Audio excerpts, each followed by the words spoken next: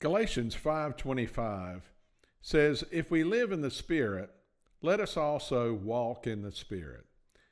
Now, exactly what does that mean to walk in the Spirit? Let's take a closer look.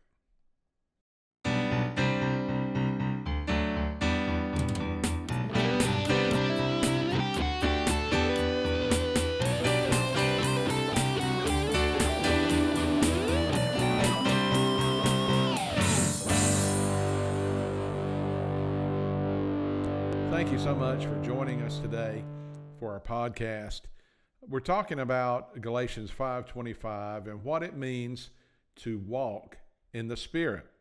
Now, to live in the Spirit, of course, is talking about us being alive in Christ, being born again, being saved, new life in Him, Zoe life, all of that, life in the Spirit. What does it mean to walk in the Spirit? What exactly does that look like? Now, we know what the result of walking in the Spirit looks like. For instance, Galatians 5:22-23 says that as a result of walking in the Spirit, we produce the fruit of the Spirit: love, joy, peace, patience, kindness, goodness, faithfulness, gentleness, self-control. All those wonderful things that all of us desire for our lives. That's a result of walking in the Spirit. We also know, according to Acts 1:8, that we have power, God's power working in our lives as a result of walking in the Spirit. And also as a result of walking in the Spirit, according to 1 Corinthians 2:13, we have the Holy Spirit teaching us because we are adaptable. We become adaptable and teachable, and we allow the Holy Spirit to teach us. I saw recently where MIT has set up this kind of a classroom of sorts for automobiles. Yeah, you heard me right. This is for cars that have AI, artificial intelligence, and they can actually put these cars in this simulated environment, and the cars learn by following examples, this and that and the other thing. And this is the comment from a person from MIT. Says, we basically say, here's an environment, you can do whatever you want, but don't crash into vehicles and stay inside the lanes. Now that's pretty amazing to me. But you and I, as a result of walking in the Spirit, we become more teachable, more adaptable, and we can learn as the Holy Spirit's teaching us. We know that a result of walking in the Spirit is that we become lovers of truth, according to John 16:13. The Holy Spirit will guide us into all truth as we walk in the Spirit. And we'll become truly free. According to 2 Corinthians chapter 3 and verse 17, that talks about where the Spirit of the Lord is, there's freedom. And freedom is actually, according to the dictionary, it says something is free if it can change easily and is not constrained in its present state. And you and I, as we walk in the Spirit, we know a result of walking in the Spirit is that we become more free. We're not constrained and bound to stay just like we were years ago, but we continually change and become more and more free. And we know that clarity, thing that we've been talking about in this series of podcasts, clarity is a result of walking in the Spirit. Clear vision for the future, clear vision for our lives, clarity in what to do and that kind of thing. It comes as a result of walking in the Spirit. So we know the result of walking in the Spirit, but how do we get there? What is the how-to? If we were to look it up on YouTube, for instance, and say, what's a how-to for how to walk in the Spirit? What would we find? Well, there are many people, and I was in this group for a long time, and perhaps you are today. Many people would say, well, the way to walk in the Spirit is to live a godly life. And I looked up in a lot of commentaries and found many of them that said something to that effect.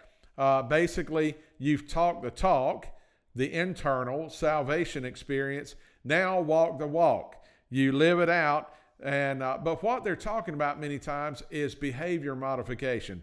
They're talking about managing the external, learning the do's and don'ts, and then using a lot of willpower to keep those.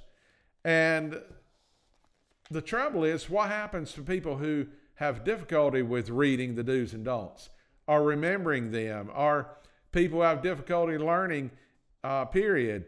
What if a person does not have a lot of willpower? Does that mean that they can't walk in the Spirit? I don't think so. God makes his benefits available to everybody equally. A godly life, now don't get me wrong, godly life is a good thing. It's a wonderful thing. And I hope that you do want that. But you can only experience real change from the inside out. It has to be through the Spirit. The Spirit is the one that brings the change, not us having willpower and trying real hard to tame and manage the external. It comes from the inside and produces the effects on the outside. And you may have seen this over the years. I know I have. Some people have a lot of willpower and have actually managed to contain and modify their external behavior, but there's no fruit in their life. That you don't see the love and the joy and the peace and all that, the fruit of the Spirit, the result of walking in the Spirit, but they've managed to control the external to look like what we expect people to look like, maybe, as a follower of Christ. But I'm here to tell you, walking in the Spirit is not just behavior modification. Are you trying real hard to live a godly life? In fact, I want to make this statement, and this was a little nugget that the Lord gave me. A godly life is not the method by which we walk in the Spirit. A godly life is the result of walking in the Spirit.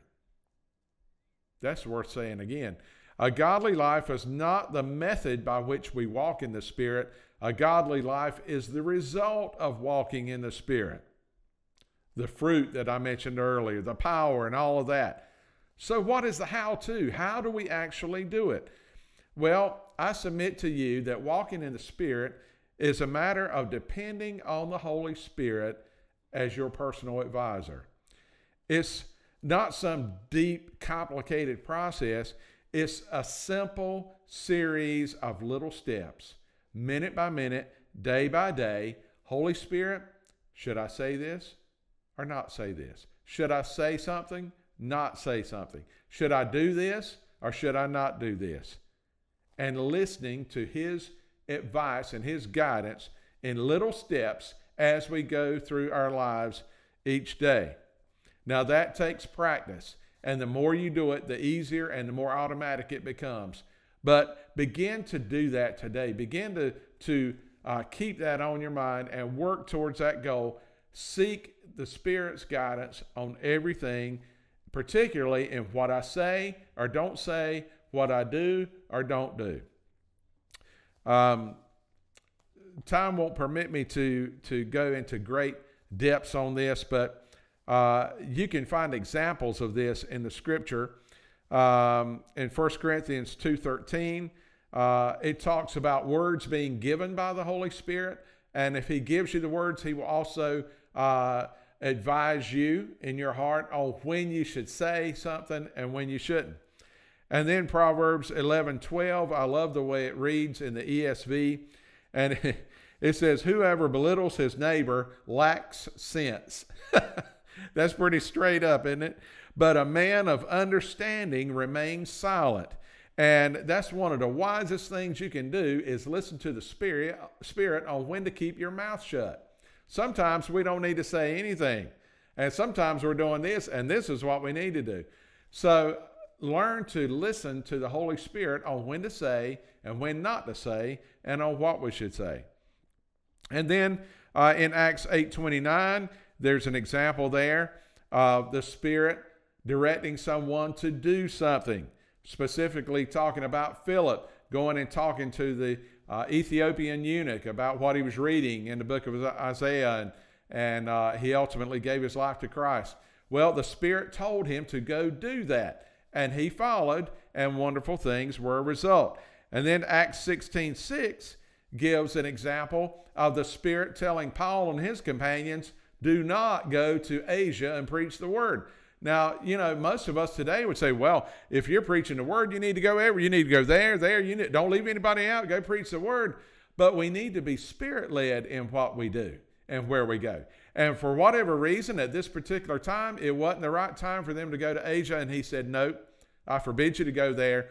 Go over here instead. So we need to listen to our personal advisor, the Holy Spirit, as he directs us in little steps, minute by minute, day by day.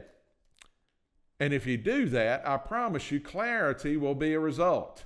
You will develop clarity in your spiritual life and in your life in general. Everything will become more clear to you as you learn to walk in the Spirit. And that godly life that we want, that'll come as a result of walking in the Spirit. But it's actually little steps that we take, seeking advice from the Holy Spirit as we take those steps. Should I say this or not say this? Should I do this or not do this?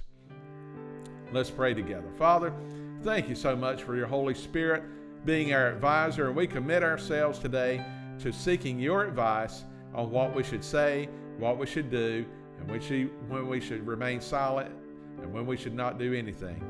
Thank you for being our advisor and our guide. In Jesus' name, amen. Until next time, God bless you.